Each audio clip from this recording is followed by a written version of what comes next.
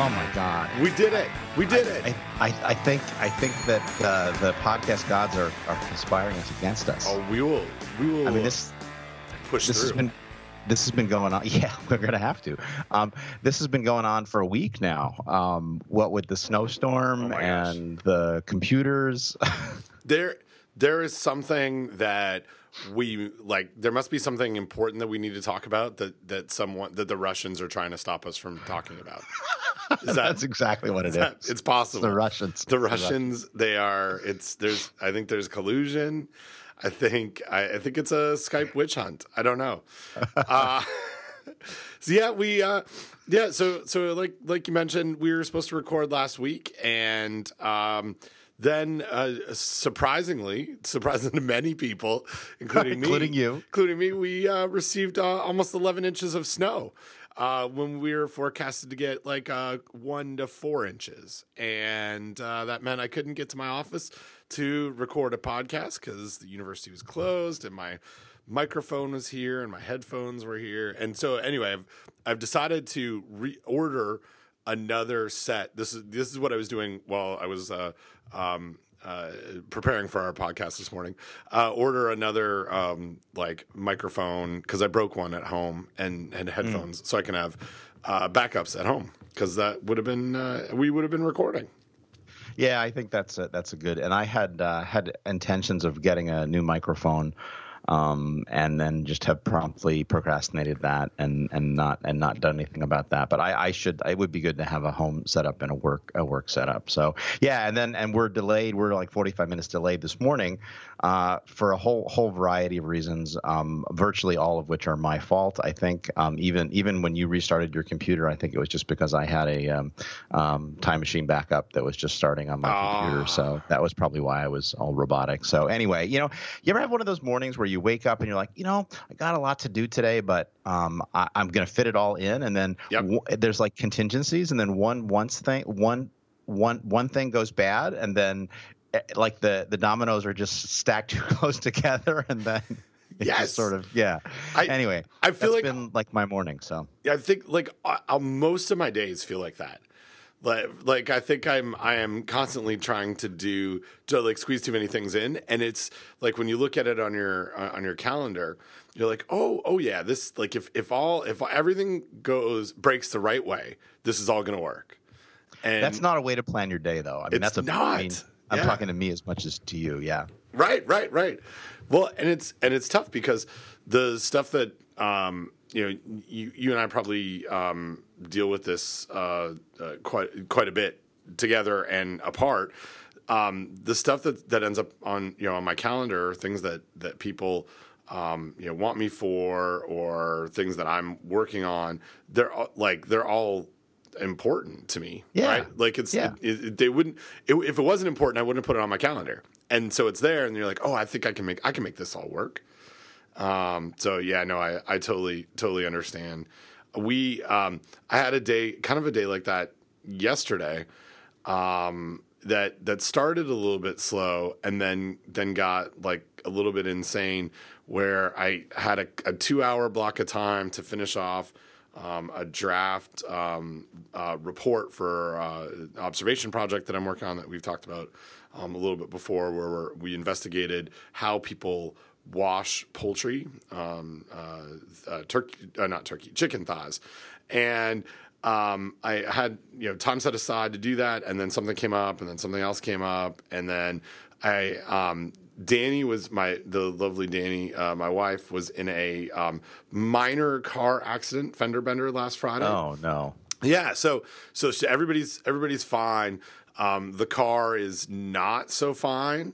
Right. And so so my 2 hours got eaten up by speaking with an insurance adjuster, and then the collision place that's going to take a look and try and fix the car, and then Enterprise, and so it's like my 2 hours went down to like 45 minutes, and then and then other stuff, right? Like then a guy showed up to install something in our kitchens and needed to talk. And so it's like you can plan for things, and then all of a sudden it gets evaporated, but it's all the other stuff that was there still needed to get done. So. Well, and speaking of things to get done, Ben, I don't know if you know this, but we seem to have a very popular podcast where people send us questions that they want us to talk about, and then we have snowstorms or other things, and there's I think and this is this is a technical term. There's like a bajillion amounts of listener feedback that we should talk about today, and not only that, Ben, there's food safety in the news. There's food safety in the news. There's listener feedback. There's things that we want to talk about. It's like like you said, we're stacked up because we missed a week, and the mail, like for the Seinfeld episode, the mail just keeps coming. It just keeps coming and coming, and we can't do anything about it. So we better catch up. I have one. Can I talk about one thing before we get to listener feedback?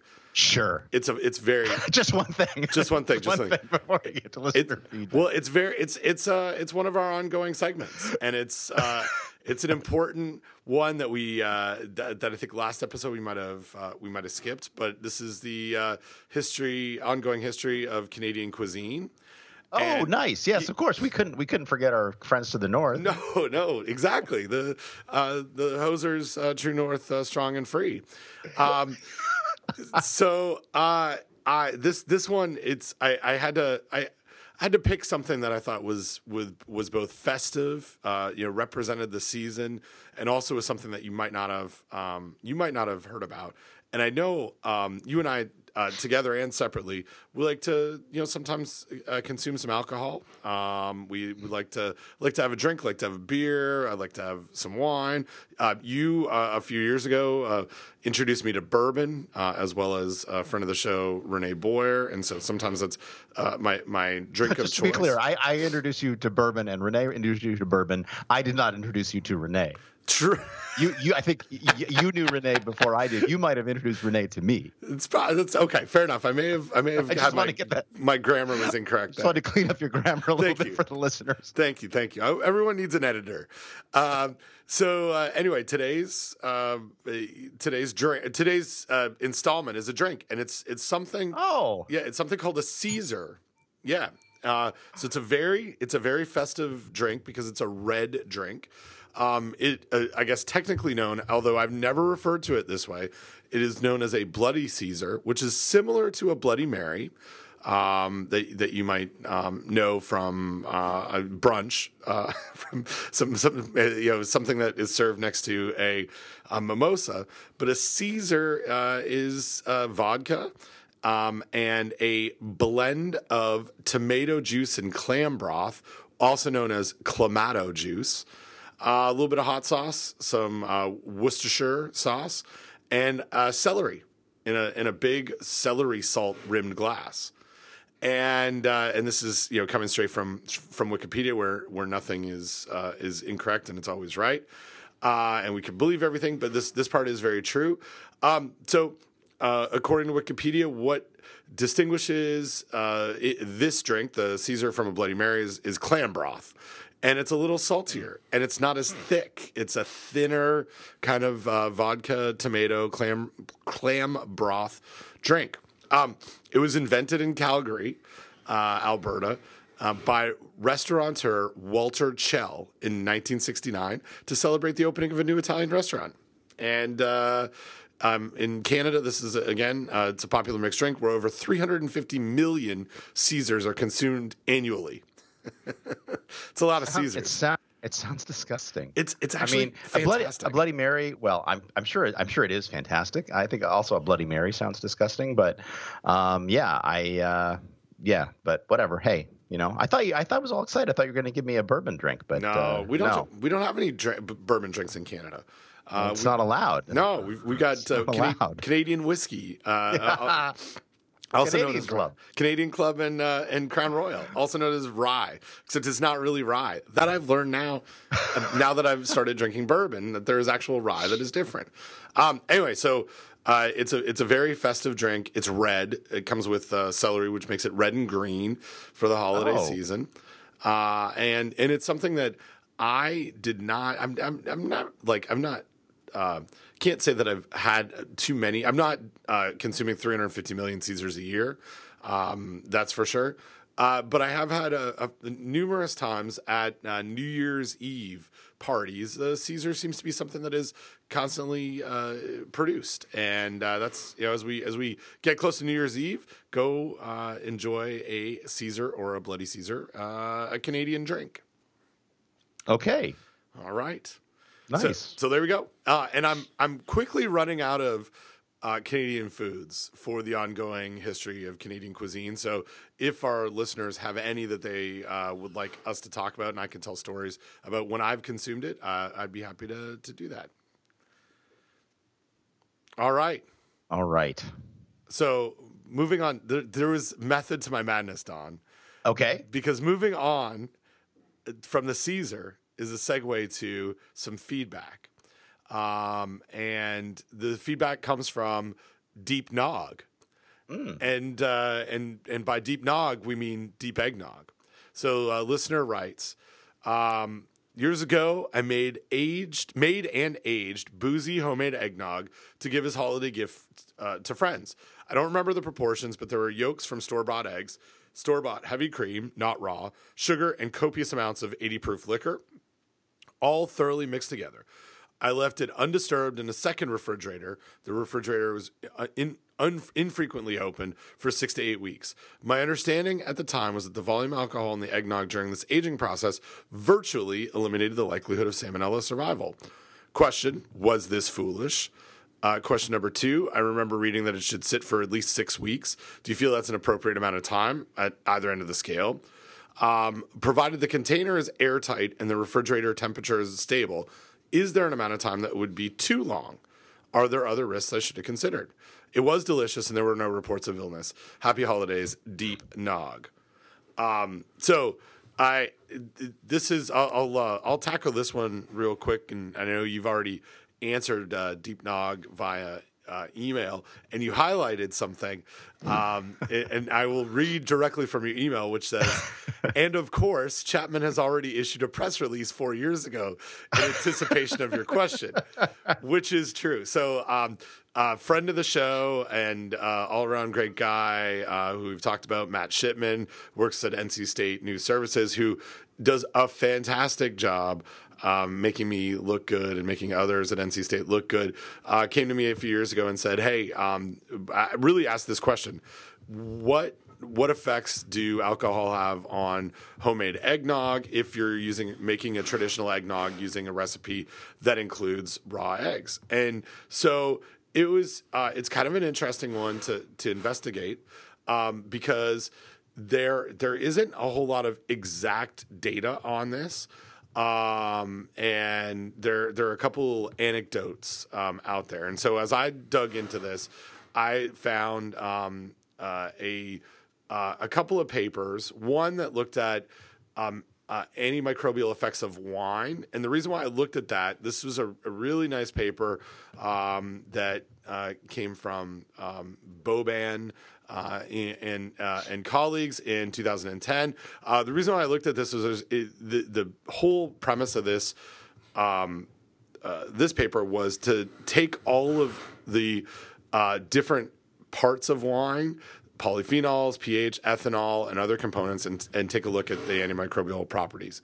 Oh, by the way, before I answer this, in the background, you might hear some noise, Don.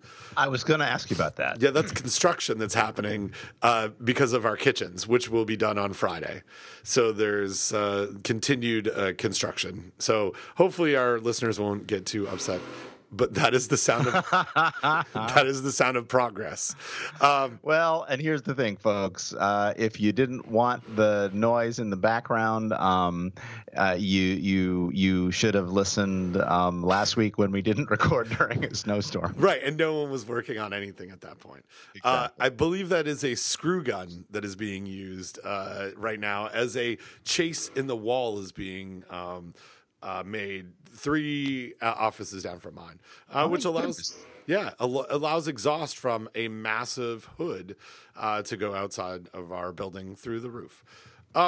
So that was the first thing that I kind of looked at, and it was really interesting because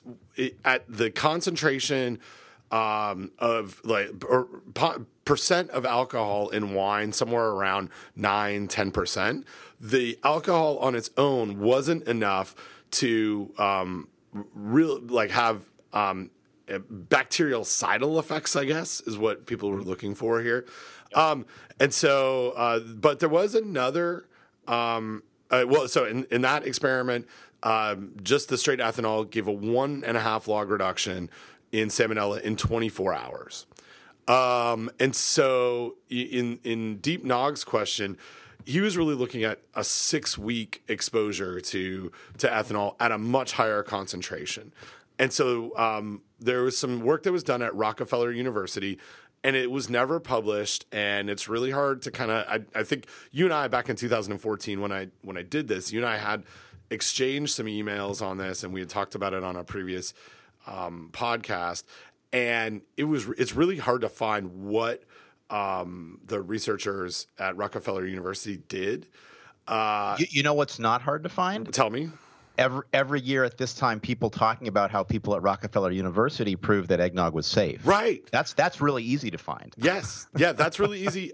You can find it in an NPR, in USA Today, everywhere. And so I had to listen to a podcast from sorry, I think that the Rockefeller University is knocking at the door.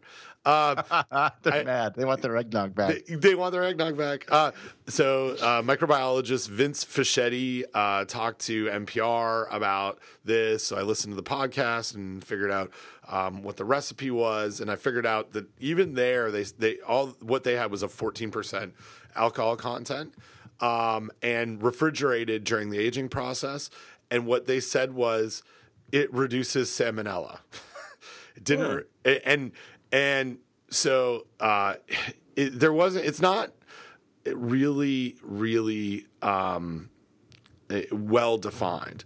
So when I looked at it, the egg milk ratio is something that I don't know so much about in different recipes, and if we held it for 6 weeks versus 10 weeks versus 1 week versus 24 hours or 60 minutes, what the difference is essentially what I came down with. What I came down to was alcohol has some effect.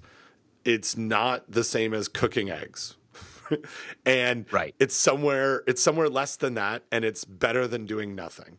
But I don't think there's really great data on this. Well, and we don't know the effect of adding cream to the mixture, right? That's Absolutely. Generally when it comes to cooking, fat has a has a protective effect. We don't know the effect of adding sugar. It's the problem is the effects are not clear cut. And so the recommendation, which is the FDA recommendation, which we'll link to, is don't eat eggnog made from raw eggs, right? Yeah, so it turns out it's complicated, Ben, and it depends. Right. Well, I never would have guessed that. And I always like to point out now, since we've talked about this a little bit, if you're eating eggs in the UK, the Food Safety Authority Food Safety Agency, whatever their actual name, the FSA, would say, don't worry about it because the risk of salmonella in our raw eggs is very, very low. When it's probably the risk of salmonella in raw eggs here in the US, it's very similar. It is all a risk management decision. And we're going to come back to this, I think, later on when we talk a little bit about cookie dough.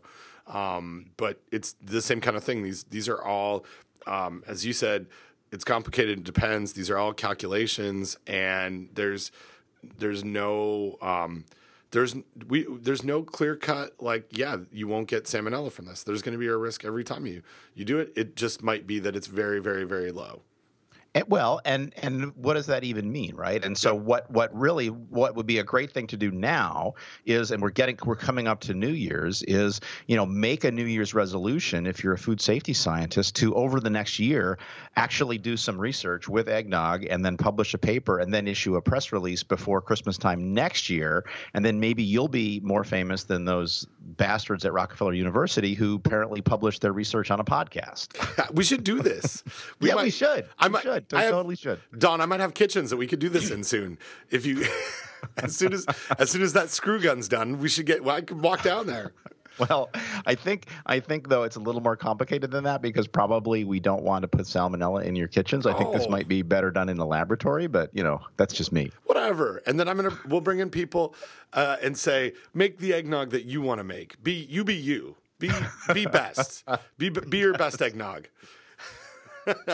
All right. Well, thanks to Deep Nog for that question, and it's I think you're exactly right, Don. It's a good one, and we can lament about not having data, but we could actually go out and get some data on this.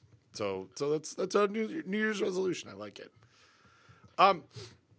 Next piece of feedback came from a couple of listeners who we know on Twitter, and I don't know if they wanted to be revealed, but essentially we talked in the previous episode about a Twitter guy, Dr. Eugene Gu, MD, and we talked about his food safety stuff a little bit and thought that he got something wrong, started following him.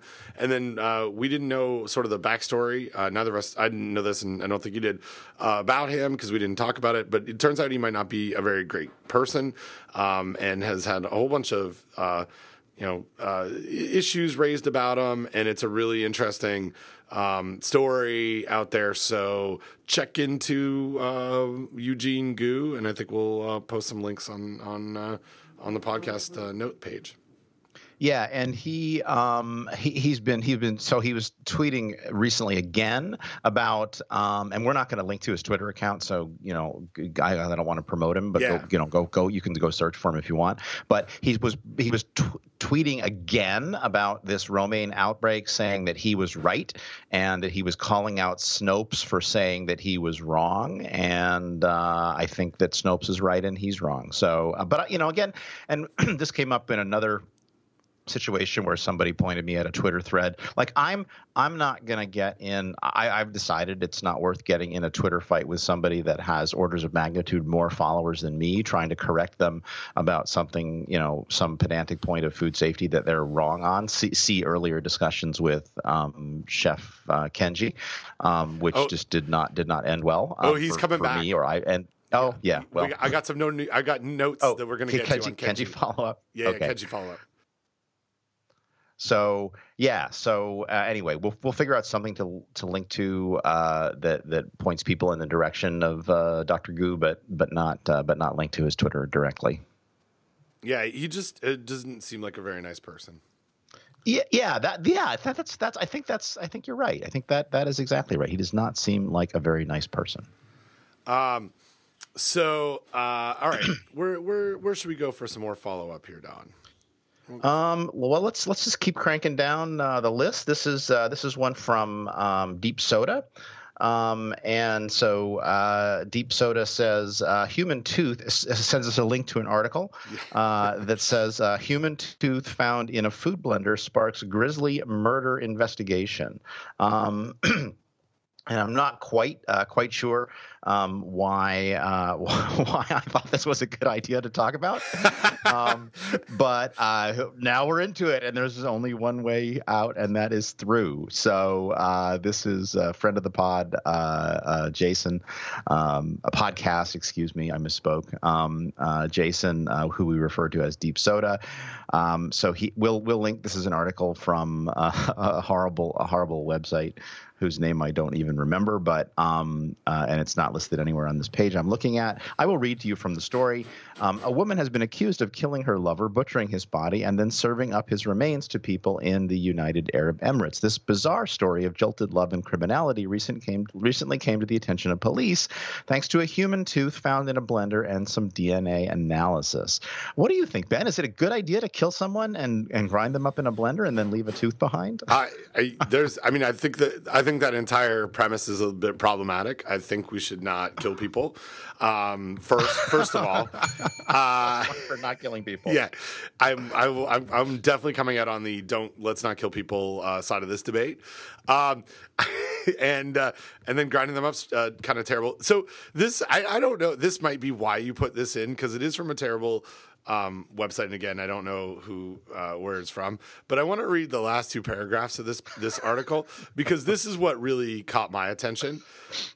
Aside from the fairly obvious ethical conundrums, yes, and legal problems of eating human flesh, and this is where I think this article takes a turn for the worst. Cannibalism is not considered a good idea, scientifically speaking. For one, it's not particularly nutritious. Compared to other animals commonly eaten across the world, whether it's cow, pig, chicken, goat, or lamb, the body of a human contains notably fewer calories per gram. I think this is a bizarre thing to write. I don't think that's true, Ben. I think it's the same. It's roughly the same, right? I would think so too. And are we when you look at, isn't it protein? Anyway, what are we worried about calories if you're eating humans? I don't know. The other thing here is it's also potentially dangerous. Along with the risks of bloodborne diseases or pathogens associated with food poisoning, human cannibalism comes with the unusual threat of mysterious infectious agents called prions. These are an abnormal form of usually harmless protein found in the brain that can trigger normal proteins to fold abnormally. And this is one that caught my eye because this is the premise of BSE, bovine spongiform encephalopathy, also known as mad cow disease, which when I was in graduate school was a notable disease in my laboratory because a friend of the podcast, Doug Powell, wrote a book called Mad Cows and Mother's Milk. And there was a case of BSE happening in Canada in 2003 that dominated the news and food safety stuff for like a year. Anyway, the thing is that this is a little bit of a stretch because eating human flesh and eating human brains are different. Both are bad. Only one really increases the risk of prions. And there was an Aboriginal tribe somewhere, and I'll see if I can find this, but that had typically eaten human brains and had a higher portion or higher chance of prion disease because of that. Yeah. So this is we're talking about a disease called Kuru, and yes. this is a part of a ritual practice of ritual cannibalism practiced by one Papua New Guinea tribe, and this cannibalism is not the kind that is depicted on the kind of shows that I watched as a kid or movies that I watched with cannibals in the jungle. Those are problematic. As a kid, yeah, right. That's a whole other area of problematic racism and cultural ism, if that's even a word. But basically, this tribe practiced this ritual cannibalism as a sign of respect. So you ate the brains of your ancestors when they died because that was again a sign of your respect. So yeah. Yeah, it's a fascinating sort of case study, and from a food safety and biology standpoint, I think a lot of what we know about prions came from the investigation of this disease in back in the 60s and 70s. So check it out. So here's again from the Wikipedia page. In 1961, Australian Michael Alpers conducted extensive field studies, and historical research suggests the epidemic of this disease may have originated around 1900 from a single individual who lived on the edge of the Fore territory, who is thought to have spontaneously developed some form of Creutzfeldt-Jakob disease, which is the human form of bovine spongiform encephalopathy. Sort of, it's a brain disease. It's caused by prions. Some way you can get it from consuming these prions, and other times there are just spontaneous misfolding of proteins that lead to these prions. It is like a very fascinating biological system. Just to think of. We think of pathogens in the form of viruses that aren't really living things, but are things that are able to replicate, that have DNA or RNA, and bacteria obviously are living and have DNA and are able to replicate during infection. This is a situation where it's like you consume this protein, and that tricks other your own cells to make more of this protein, and it's like completely fascinating to me. And so reading about this when I was in graduate school and even before, it is just one of those like marvels of biology that I still I'm still impressed by today.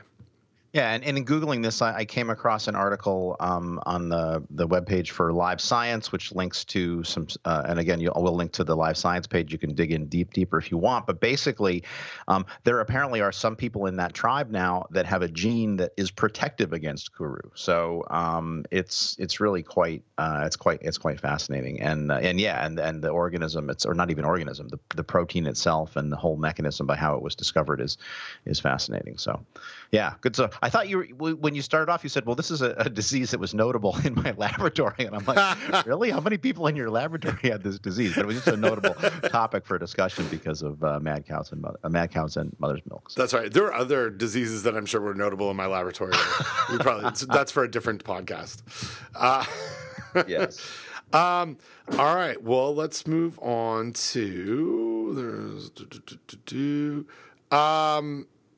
we got a really nice message from someone that I think we'll call that you've already named Deep EPC, and EPC stands for Emergency Preparedness Coordinator, and so. I'll read from the email. I just started listening to episode 164 where you talk about the effects of a hurricane. I'm an emergency preparedness coordinator in my state. This is a county or district level position based out of a health department that works alongside emergency management, hospital and long-term care staff, first responders, local government, and other preparedness professionals. When a disaster strikes, relevant individuals will be called into the Emergency Operations Center to coordinate disaster response. Well, fortunately, I do not live in a state where hurricanes hit. I've learned a great deal about emergency preparedness and response from mentors and trainers who do.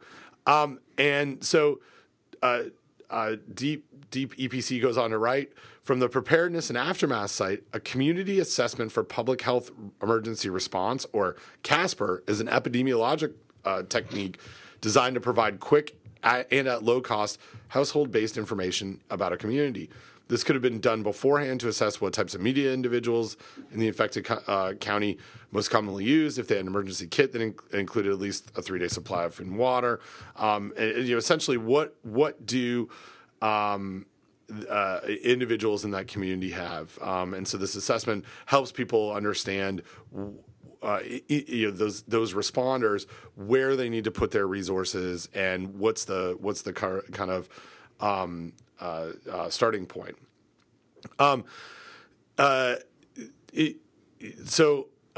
Deep EPC also goes on to talk about, in terms of distribution of materials and educational materials, EPCs work closely with other organizations to develop a points of distribution site that are located essentially in communities throughout their county or district. They can be activated to distribute prophylaxis, water, other needed materials, depending on the crisis. However, staffing can be an issue. And then she goes on to say, nevertheless, as you mentioned, activation of these resources can have lasting impacts on their communities. For instance, your children not being able to go back to school because their school is a shelter location. As such, it's crucial to consider the duration of the disaster when opening shelters or PODs, and that's the points of distribution, and how that extended activation may impact the surrounding communities. So anyway, thanks for the follow-up from Deep EPC. It is, I think the thing that I wanted to glean and connect our listeners to is, I'm sure there are stakeholders for emergency preparedness and response who do listen to the podcast who may not know about these emergency preparedness coordinator positions and the professionals that do this work. So being able to check out those emergency operations center, whoever runs those, and either lend a hand or get involved prior to or during a response. And, I think this is a good information to share, especially for folks like you and I who have a tiny slice of expertise in this area. So I'm a little bit familiar with the emergency preparedness coordinators because many of the extension agents that I that I support, Family and Consumer Science Agents, are involved in these local operations, because Extension's at least in our state, a really strong partner of the response to hurricanes and other disasters. Yeah, and we will link to the CDC page on CASPR, the Community Assessment for Public Health Emergency Response, which is a really interesting page. You should take a look at it. And then, it's interesting. I just Googled Emergency Preparedness Coordinator, and actually most of the hits that turn up are around jobs and people wanting to apparently become or interested in learning about how one can become an emergency preparedness coordinator. It sounds like, especially in these times of increased natural disasters, it sounds like a really cool and interesting and important job. Yeah, absolutely. So we've got another piece of feedback from Deep Bleach. And Deep Bleach writes, which is always nice to hear, I love your podcast. Thank you for thank you, Deep Bleach. Thank you, Deep Bleach. Thank you for making our chosen profession of food safety, which is always important and relevant, but sometimes a bit dry, more entertaining. On your most recent podcast, Pants, I'm sure the discussion about inspectors who bleach food intended for the homeless has spurred many comments. There's such a difficult situation, which clearly was not handled as deftly as it should have been, although how it should have been handled is not easy to agree upon. Raises two specific questions with me, primarily because of my hatred for seeing any food go to waste. One, am I correct that the inspector's concern was not for the quality of the food spoilage, but the safety of the food, lack of contamination? If this is the case, would simply recooking the food to an appropriate temperature, while it may have made the food far less palatable, make the food safe to eat, so that people who are food insecure could at least consume the calories, even if the food doesn't taste great? And two, couldn't this food be used to feed shelter animals? I can understand not wanting to introduce it into the food chain, but aren't the domesticated animals much more tolerant of contaminants than humans? Or, three questions really for the price of two, is there some other way you can think in which the food can be used for some benefit and not bleached? If you read all this on the podcast, I can be Deep Bleach, even though I gave you my name just because I think that would be awesome. And we think it was awesome too. So Deep Bleach, Good job. Yeah, in case you guys haven't figured it out, you get a code name whether you give us your name or not, just because that's just how we roll. So I took a stab at answering Deep Bleach's questions, and then I'll talk for a little bit, and then you can give me your feedback. I think yes, my impression of the situation is that the inspector was concerned about food safety, not about food spoilage. And of course, yes, recooking would have helped reduce the risk, but remember, there are microorganisms like Staphylococcus and Bacillus that make heat-stable toxins, and if you get formation of those toxins in the food, reheating is not going to help.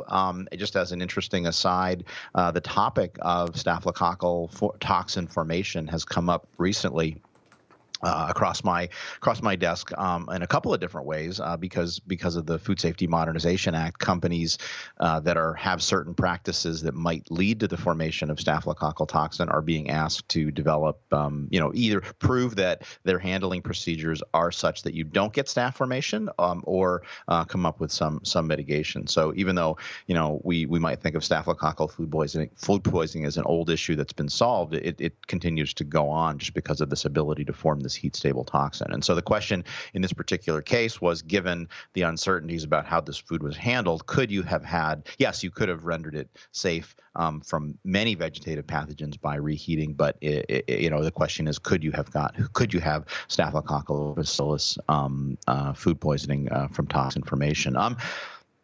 The comment about shelter animals is a good one. It's not something that had occurred to me, but it's a very clever solution. I don't know a whole lot about foodborne disease in animals. I do know that for some organisms, and I still remember when the light bulb went on for this for me. I was actually at a seminar at Cornell University. I was visiting my colleague Carl Batt, and he had at that time a young PhD student by the name of Martin Wiedmann. I don't know if you've ever heard of Dr. Wiedmann, but but at one point he was a PhD student in Carl's lab, and I'm familiar. You're familiar? You've heard his work? I've heard familiar with his work? Yeah, I'm familiar with his work.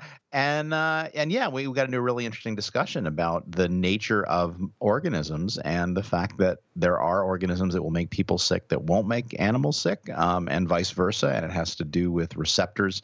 In part, it has to do with receptors in the gut of the animal. But so the short answer is, again, we don't really know. Something that makes a person sick might make an animal sick, and again, depending on the nature of the toxins. Again, if it's Staphylococcal or Bacillus toxin, again, I don't know enough about the mechanism of how those cause disease, but I've got to imagine response in animals is less diverse than it might be for an infectious organism. But again, that's just simply my speculation. So bottom line is a conservative approach, which is, of course, what these inspectors are doing. A conservative approach would say if it's not safe for people, it's not safe for animals either.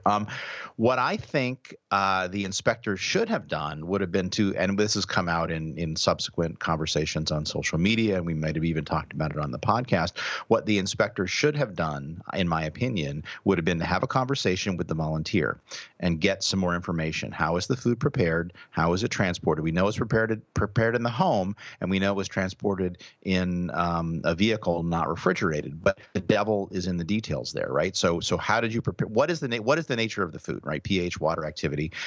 How is it prepared? How is it transported? How long did it take for it to be transported? And then make an informed judgment about the actual level of risk versus strict adherence to the food code, right? Because you can come in with strict adherence to the food code, and you can walk into a restaurant or a store and take a temperature of a food product and find that it's 45 or 46 degrees Fahrenheit and say, well, this is not in compliance with the code. You have to throw this food out. But that's silly, right? I mean, you could be right in terms of the code, because the code is written to be black and white. But again, as we so often point out on this podcast, the world is full of shades of gray. And so what the inspector should have done, I think, would have been to have that discussion, to get into the shades of gray, and then try to reach a consensus that basically protected public health of these homeless people, but at the same time, treated them appropriately. It protected public health, and again, the whole thing with,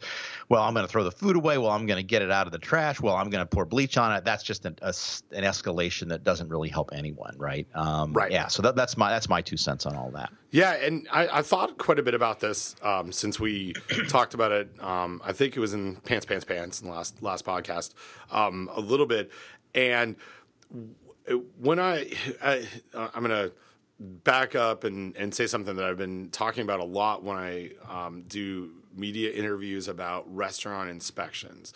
And that's over the almost 20 years that I've been in the food safety world, which is kind of fun to say now that I'm old. I'm getting old. I've seen a change in how our public health friends or environmental health officers, health inspectors in Canada and elsewhere in the world approach food safety on this very micro scale, no pun intended, right? Like they're out there and they are being asked to look at something and figure out what's the risk. And that's a stark difference from when I think I got into things 20 years ago, where the focus was, what does the rule say? And if the rule says X, then we have to do Y. And it's some of this stuff becomes even more complicated than the science with what's the local philosophy in this? How is food regulated in Denver versus Raleigh, North Carolina versus Wilson, North Carolina, versus wherever. And what does that local health department think? What's their philosophy? Is their philosophy to do exactly what you said, Don? And let's take a look at what the risk is, and then let's make the best decision on food safety. Or are they, hey, it's in the rule, and we don't either. want to look at the risk of it. Like, we don't want to make a call because maybe we don't have the resources to do that, or we don't have the expertise, or we haven't had the training on how to correctly do that. And so it's easier maybe to just say, okay, well, it's outside of the rules, so we're going to dispose of it. Versus, okay, let's actually look at the risk. But the encouraging part for me is that is. I don't even think it's slowly changing. I think it's like quickly changing. The types of questions that you and I get by podcast listeners and interactions that we have with environmental health officers are very much tell me more about the risks. And I think that's just a different generation of environmental health officers. And it's not like, when I say generation, it's not an age thing. I think it's just a different overall philosophy of tell me more about why we're regulating these things the way that we're regulating them, and then give me the leeway to make a call on this. But that's a state by state, local authority by local authority decision. And I don't think we've seen enough in the coverage about that, right? And I don't think we have enough local knowledge of the decision making in this case in Kansas City, or where I think it was Kansas City, right? Yes. Yeah. So what the public health philosophy of the Department of Health is in Kansas City, and that's I would be interested to hear more about that. Yeah, and it reminds me, all of our discussions about food safety culture and how important food safety culture is. It makes me think, and God, I don't want to create another thing like food safety culture to say public health culture, but really that's what it is, right? It's what are the key drivers of our public health decisions, and from a food safety culture point of view, the public health culture might be different because of necessity. And again, I think that this example with feeding homeless people is a perfect example of, like, well, we're talking about risk trade-off, right? Here's a person who is in danger. They're living on the streets, right? They're in danger of being undernourished. Here's a person who's trying to do the right thing by giving them food, and then here's a regulator who's trying to enforce the law. And there's trade-offs there, right? It's not all like black and white. It's not all about food safety. It's about protecting public health, which in this case might mean feeding somebody food that was not produced in adherence with the code, right? Right, exactly.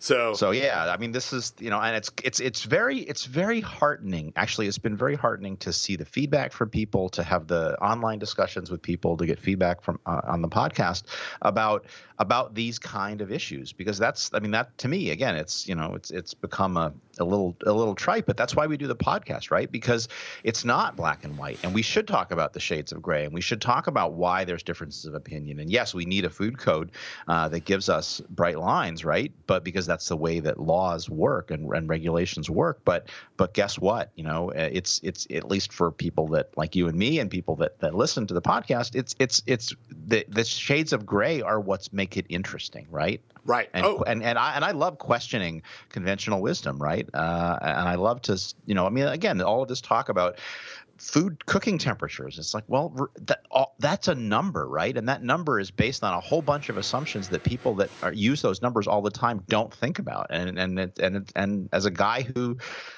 does work in that area, I have to think about that, right? That's just become the way my brain works now.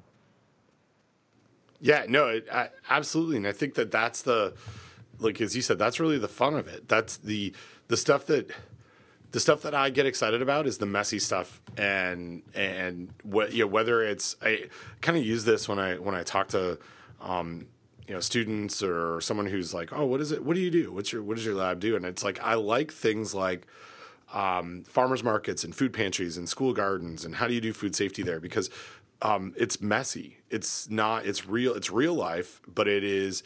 There are questions. Everything's different. There's so much variability in how people approach things. And if we can create something here or learn something about those systems that can help make food a little bit safer in there, then I'm super happy about it. But and this is not a knock on our colleagues that do other types of work, but I'm not really interested in like in really formulaic systems and how to manage food safety in a very like controlled processing environment. In like validated recipes or something like that.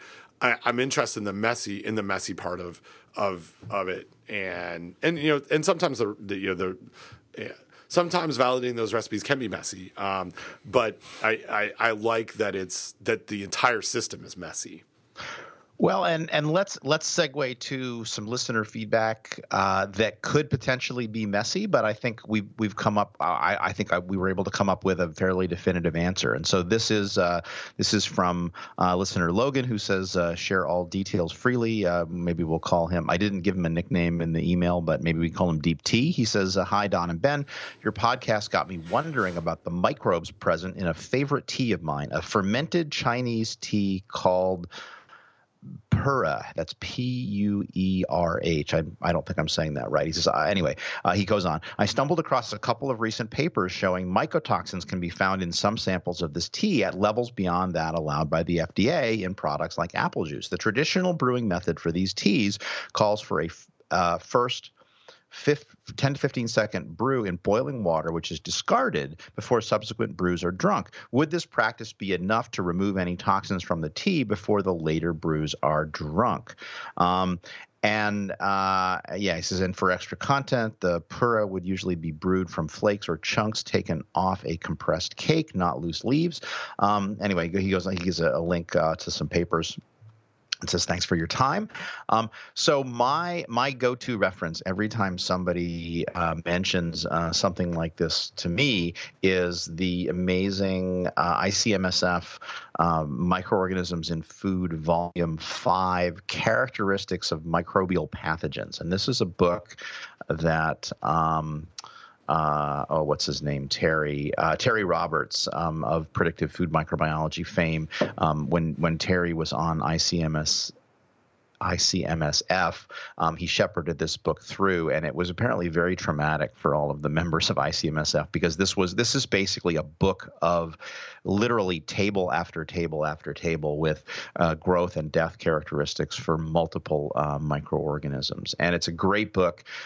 It's almost $300 in hardcover. I actually own 2 copies, one for home and one for work, because this is just there's just no substitute for this book. And unfortunately, it came out in 1996, and it has not been updated, and it will never be updated, according to people I know on ICMSF, because it's just so much work. But it's a great deep dive into the literature. And so basically, I didn't look for multiple mycotoxins, but I started with aflatoxin, and I found enough to basically say that. To basically be able to tell Logan that boiling for 10 to 15 seconds or treating with 10 to 15 seconds in boiling water is only going to have a very slight effect.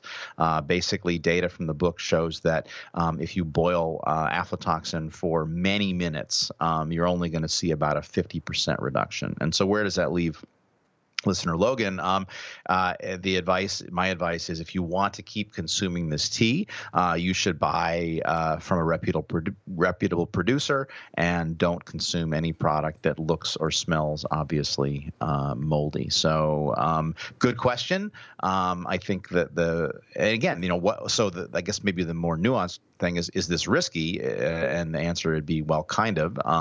But can you mitigate that risk with boiling? And the answer is no.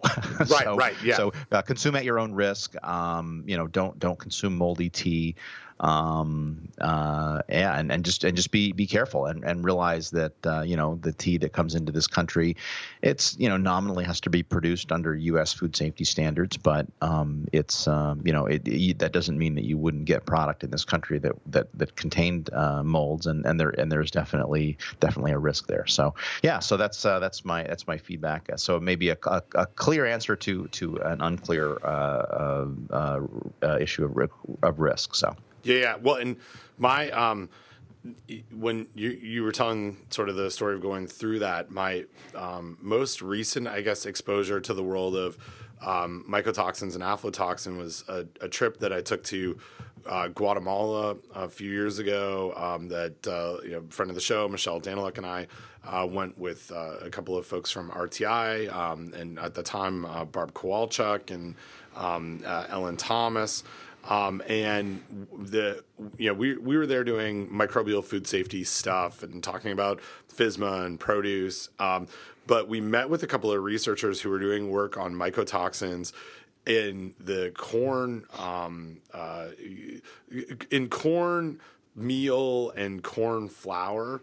And from a nutrition standpoint, just the effects of mycotoxin on kids as they're growing up, and just sort of looking at public health effects. But it really came down to, as we were talking with people about like what they're doing to try and control it, it really is about having good standard operating procedures in the drying and storage of corn.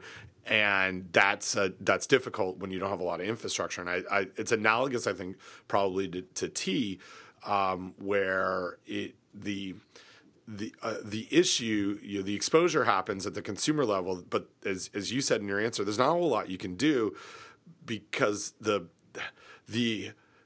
growth and issues related to increasing risk all happened well before it got to you. And so it's right. It's a real tough one. It's like fresh produce in the same way. So it's kind of like there's not a really good answer other than, like you said, trying to buy from folks that know how to manage humidity and keep mycotoxins out of them in the first place. Yeah, exactly. And so we'll link to the Wikipedia page. I do want to say that one thing I know for sure is the Wikipedia page calls it PU''ERT. It is sometimes spelled PUERH. But if you search Wikipedia for PUERH, it brings up a page for Pure H, which is a Slovenian electronic musical group, which I don't recommend. I don't recommend making them into tea, because that would make them very unhappy and probably wouldn't taste that good, although it might be mycotoxin free. But you might get prions. So right. So when I Google Pure H, my Google auto fills with a website that I have visited many times called Pure Hockey. So I just tried to find Pure H, and I got to Pure Hockey.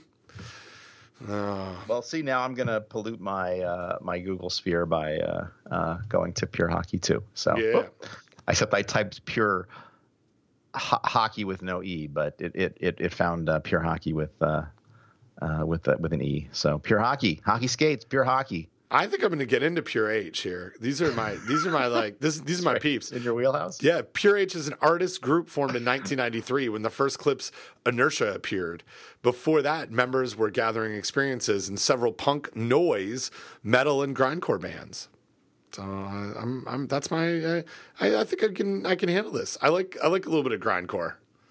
Sure. Sure, go for it. Sure you do. Grindcore all you want. Yeah. All right, you go. Yeah. So, so this one is entitled St. Pete, Romaine, and Lobster for some reason, and this comes from Stephen, who says, please share all details freely. I didn't get this to you in time for the romaine lettuce outbreak, but I'd still be curious to hear your take on this article titled Amid E. coli Warning, St. Pete Farmers Provide Worry-Free Romaine.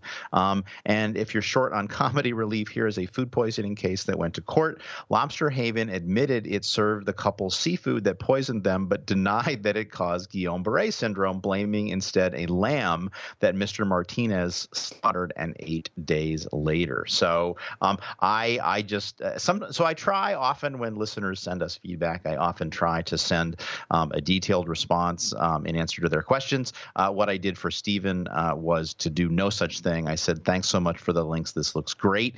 We will be plan to discuss in episode 171, which records on December 10th. I told many people that we would discuss their their feedback on episode 171, which records on December 10th. Well, I want the record to show that we are recording 171, and it is not December 10th. So my apologies. It's December 18th, but there was a snowstorm as we discussed. So what do you? And the link is not working because it's truncated from mail. So let's wade into this, Ben, because this whole idea of romaine lettuce and labeling your romaine based on where it came from is certainly been in the news. And Pete's message,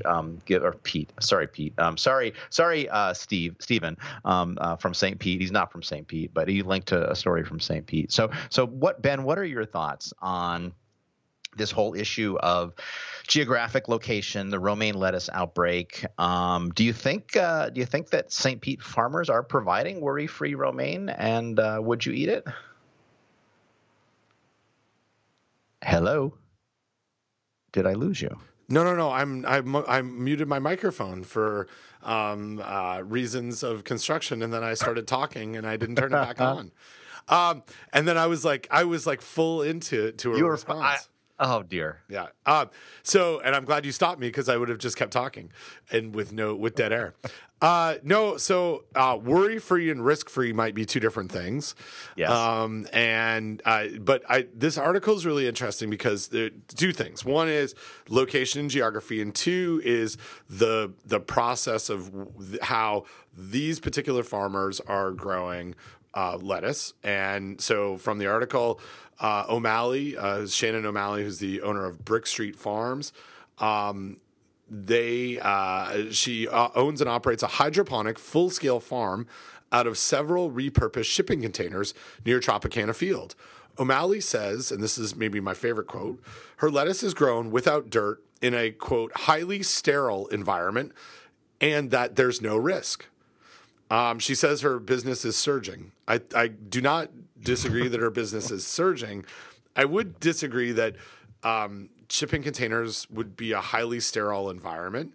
Any food production area is not a highly sterile environment. And as is the sub title for all of our episodes, there is no such thing as no risk. So right. It depends, and it's complicated, and there is no such thing as no risk. So, but Ben, she said there's no dirt, no bugs, no chemicals, no pesticides, no fertilizers, no animal products. That's correct. Those are correct. But there is risk. Oh.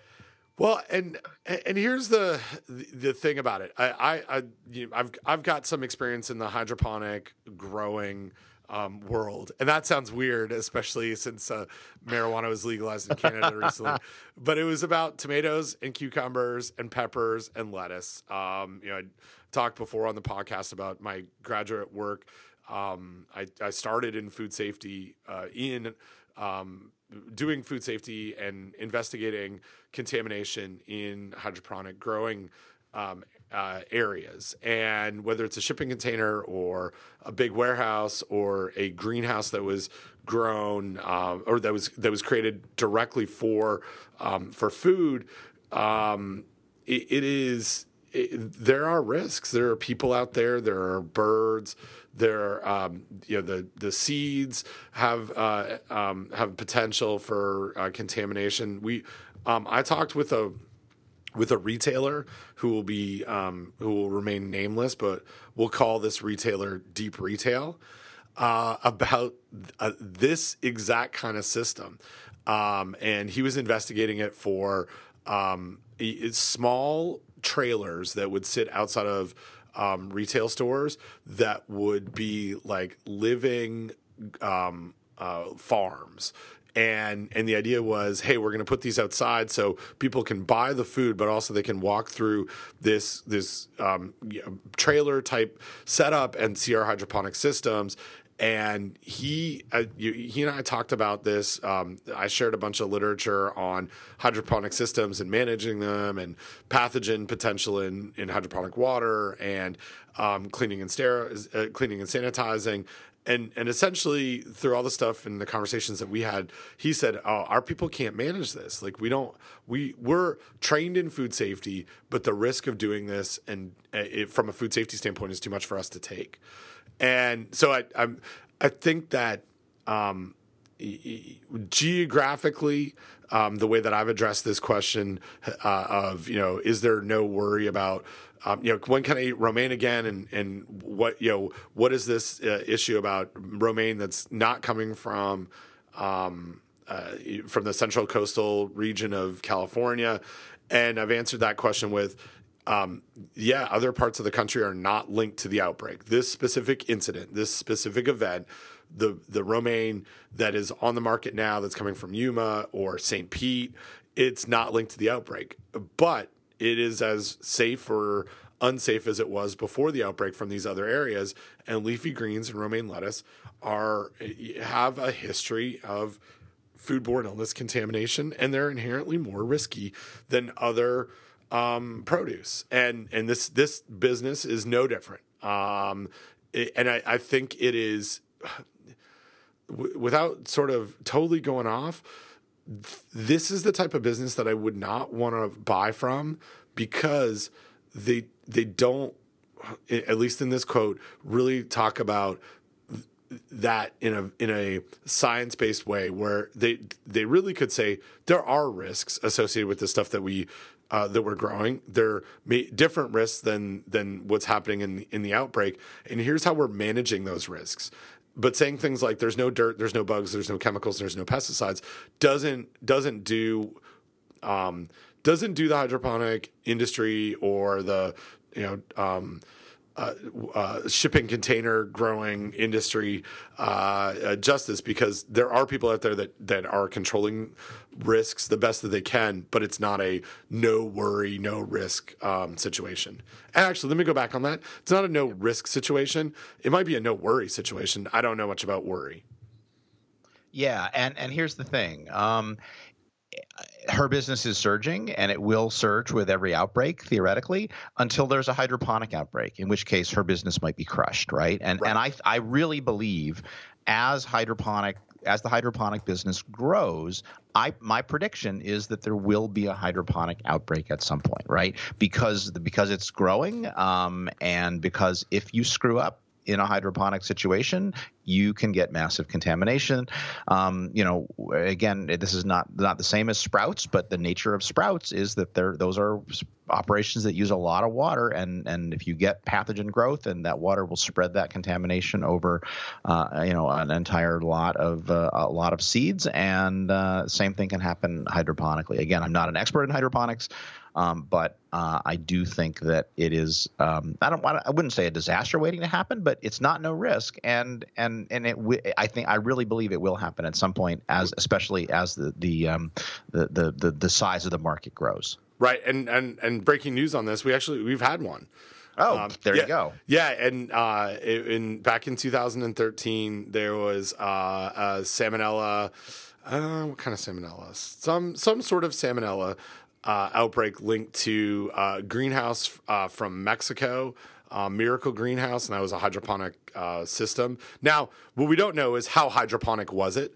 What was the type of hydroponic system? And by how hydroponic was it? I mean, were they growing cucumbers in actual soil that had a hydroponic or an irrigation type system? Were they using some synthetic growing material like rock wool or cocoa wool? Were these types of cucumbers grown directly in water? We don't have good information on that I can get on my fingertips right now, but this was Salmonella St. Paul that was linked to 84 illnesses in 18 states, and it was linked to a greenhouse type product. So, I think the romaine issue or lettuce issue from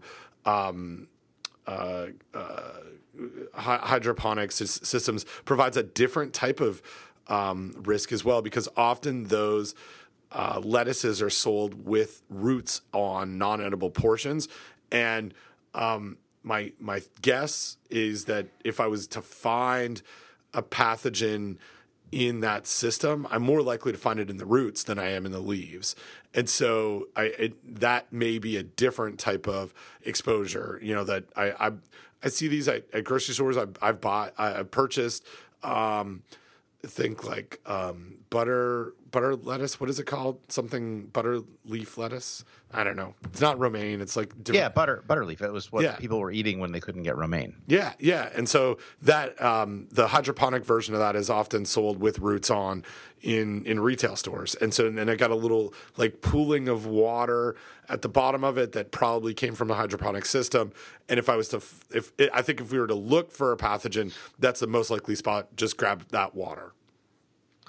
Yeah, and do me a favor. I am not finding. I'm searching here for hydroponic salmonella outbreak, and I'm not finding anything. So if you would shoot me that link. I will. Thanks. So while you're doing that, I will go on to the second. The second article that is mentioned by Stephen, and the headline there is Oysters suspected as jury awards couple $6.7 million in Tampa food poisoning. And they ate at a place called Lobster Haven Shanty and Market. And from the looks of the photograph, I don't think the Lobster Haven Shanty and Market has $6.7 million to give anybody for food poisoning. So, the verdict came in May, apparently, it looks like of this year. The years after the husband's illness led to a rare disorder that causes paralysis and nerve damage, which is the Guillain-Barré syndrome. This gentleman and his wife had eaten 10 times at Lobster Haven, and apparently it was December 21st, 2013, when they sat down to eat their usual 2 3-pound lobsters and a dozen Blue Point oysters. Oysters are a risky food. I feel bad for the folks that got sick. If I had a seafood restaurant, I'm not sure that I would sell raw oysters. So Lobster Haven's insurance company offered to settle for $20,000, but by then the Martinez medical bills had reached $325,000. The restaurant had liability insurance up to $1 million, and the Martinez likely would have settled for that amount. The last line of the article says now this restaurant may go out of business because of the way his insurance handled this. So anyway, it's not it's unfortunate. There's nothing good about any of that. So yeah. Anyway, so that's all I got on that. Yeah. Let's talk about store cleaning after the lettuce outbreak. So this says you can read my message, but not my name. I'm going to call this person Deep Shelf for reasons that will become clear in a minute.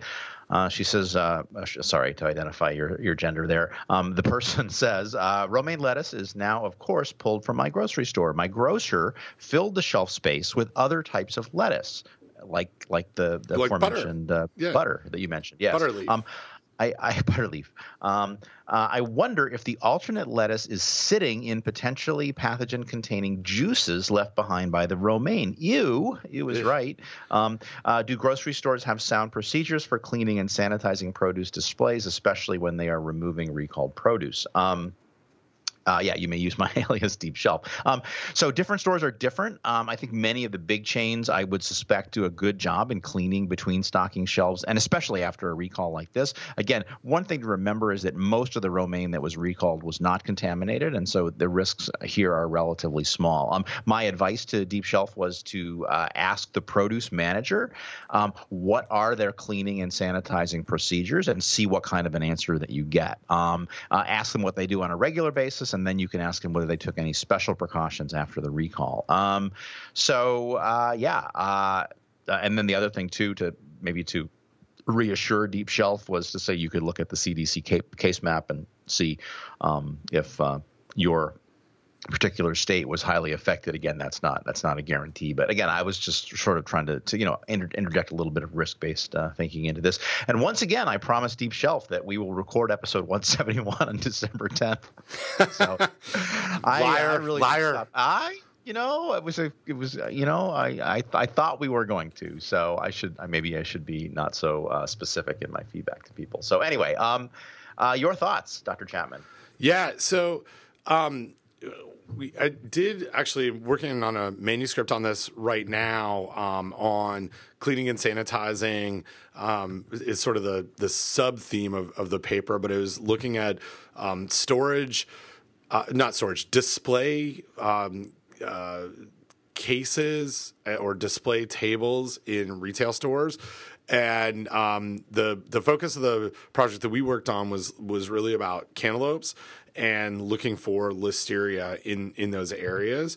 But during as we sort of gathered some metadata on cleaning and sanitizing of display in grocery stores, we I guess gathered some stuff where it was kind of like, it depends a little bit. And I'd say that the area that Deep Shelf is talking about in a wet produce, those kind of areas where there's a lot of spraying to keep that produce looking fresh, there's a lot more cleaning and sanitizing there than there is in the dry display areas. And it likely, and this will just be sort of speculation on my part of it's food safety, but more importantly, the cleaning and sanitizing there is for quality, and it looks bad as it's kind of like wet and dirty and dripping, and also can lead to some spoilage, microorganism growth, and reduced shelf availability for foods that are there.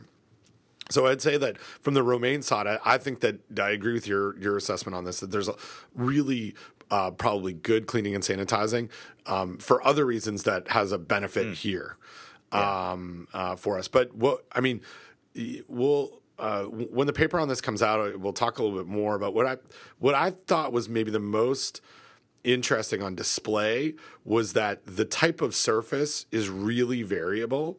So you may have some foam, you may have some mesh, there might be just plastic, there might be corrugated plastic, there may be wood, there might be reusable plastic containers, there might be just cardboard, lots of different things. And I think that there's a lot more variability in the cleaning and sanitizing in the dry areas because of that. Because some of these things you just can't clean and sanitize very well. And fortunately, they also probably aren't good harborage areas for pathogens, but it was a lot more variable on cleaning and sanitizing than those other areas. Yeah, and as a kind of an interesting tangent to that, I've been working with a friend of the podcast, Michelle Daniluk, and others trying to get funding to look at cleaning and sanitizing for packing house surfaces, which are almost as equally diverse as the list that you read off for grocery store shelves, and with an idea towards helping packing house operators prioritize like which surfaces, which kind of. Hello?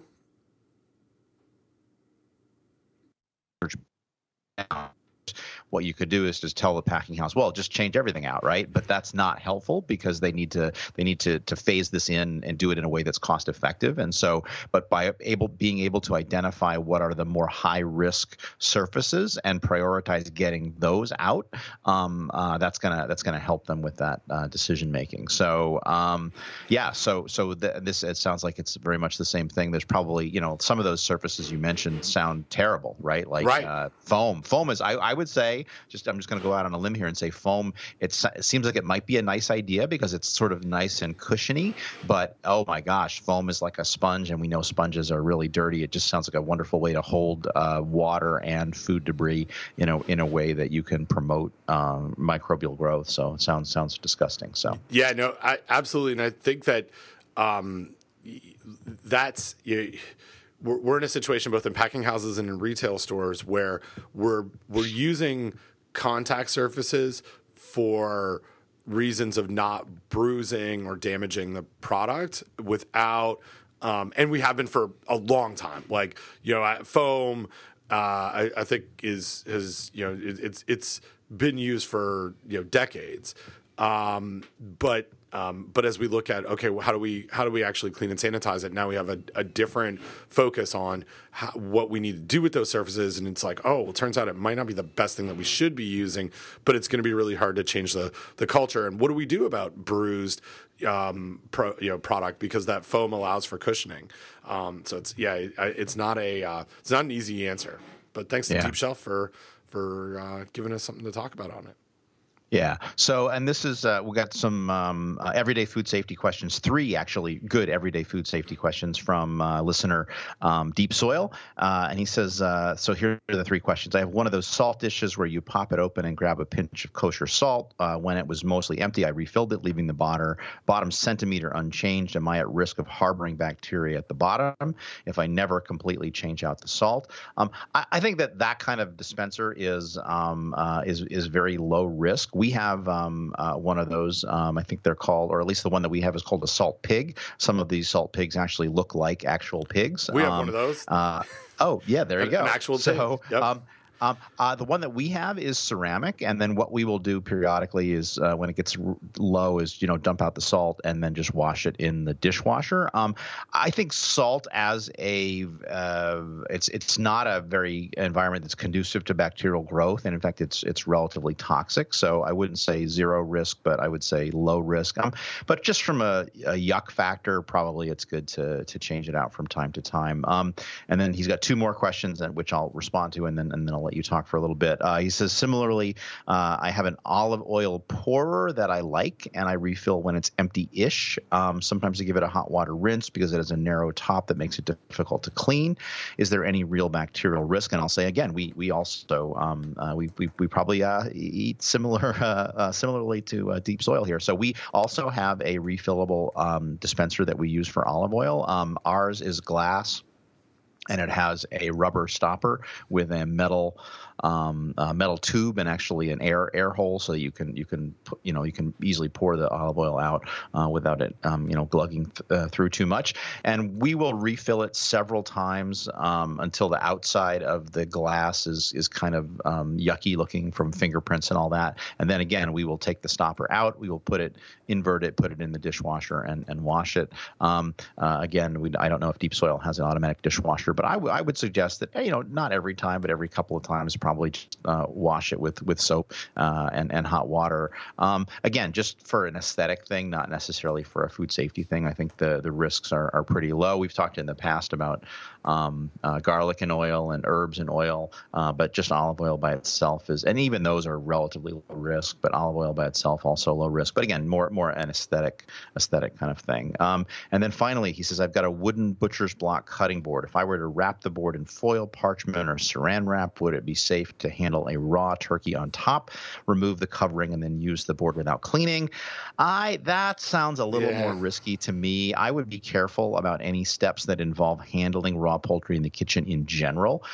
What if a small hole develops in the foil, in the parchment or the plastic wrap? Would you notice it? What would you do if you did? My general advice is anytime you handle raw poultry or any kind of raw meat in the kitchen, you should be aware of cross-contamination. Do a thorough cleaning when you're done.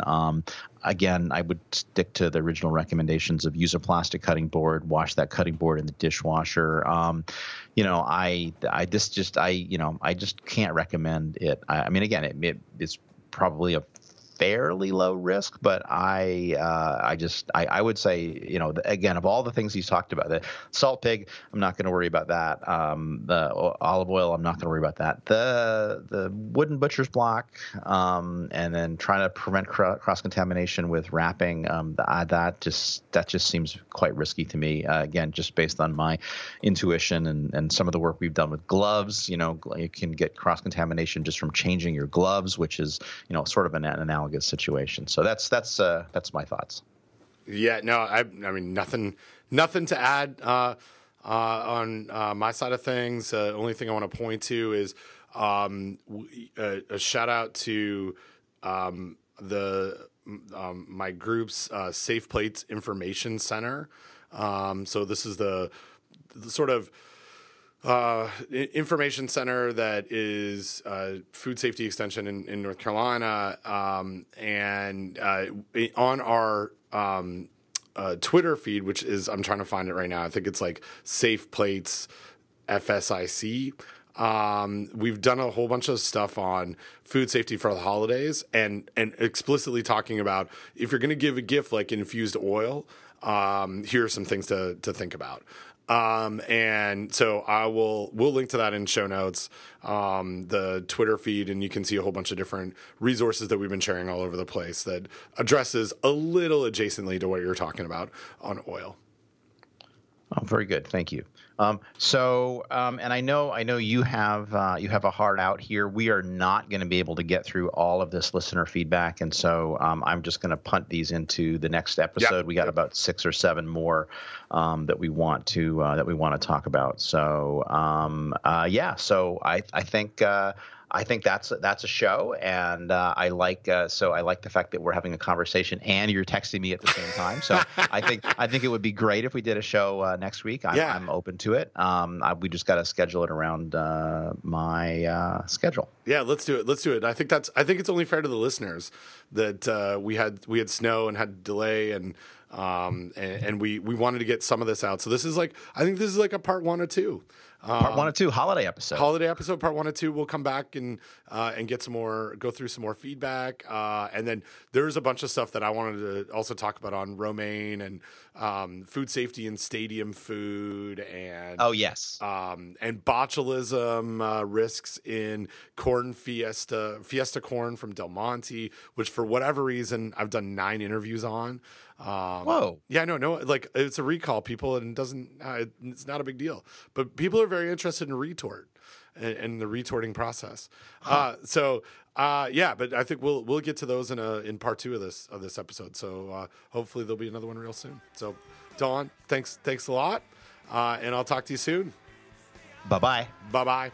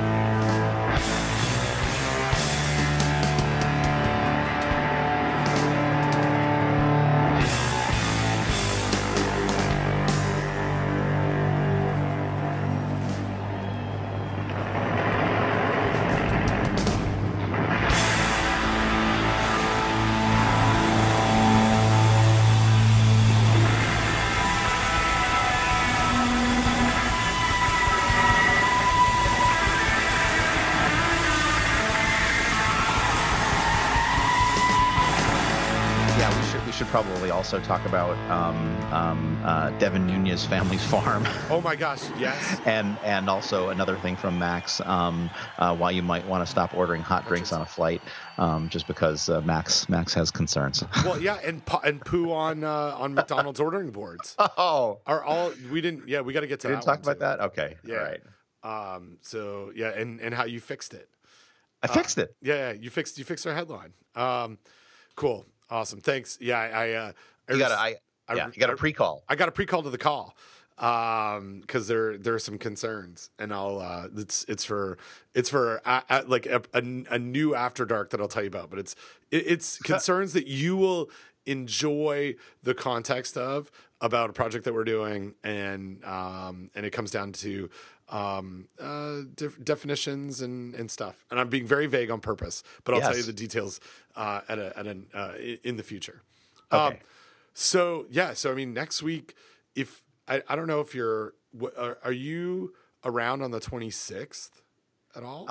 I will be in Ithaca on the 26th, but I could bring my gear.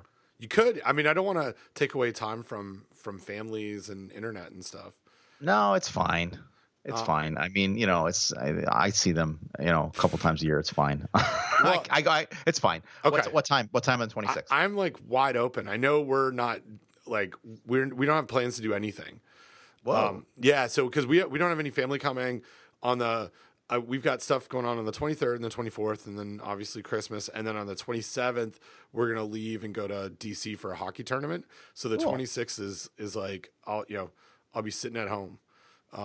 So you pick a time that you think would be best. Oh boy. And I'm flexible. So if you get there and you want to switch it, we can do that. Yeah. Let's pencil in.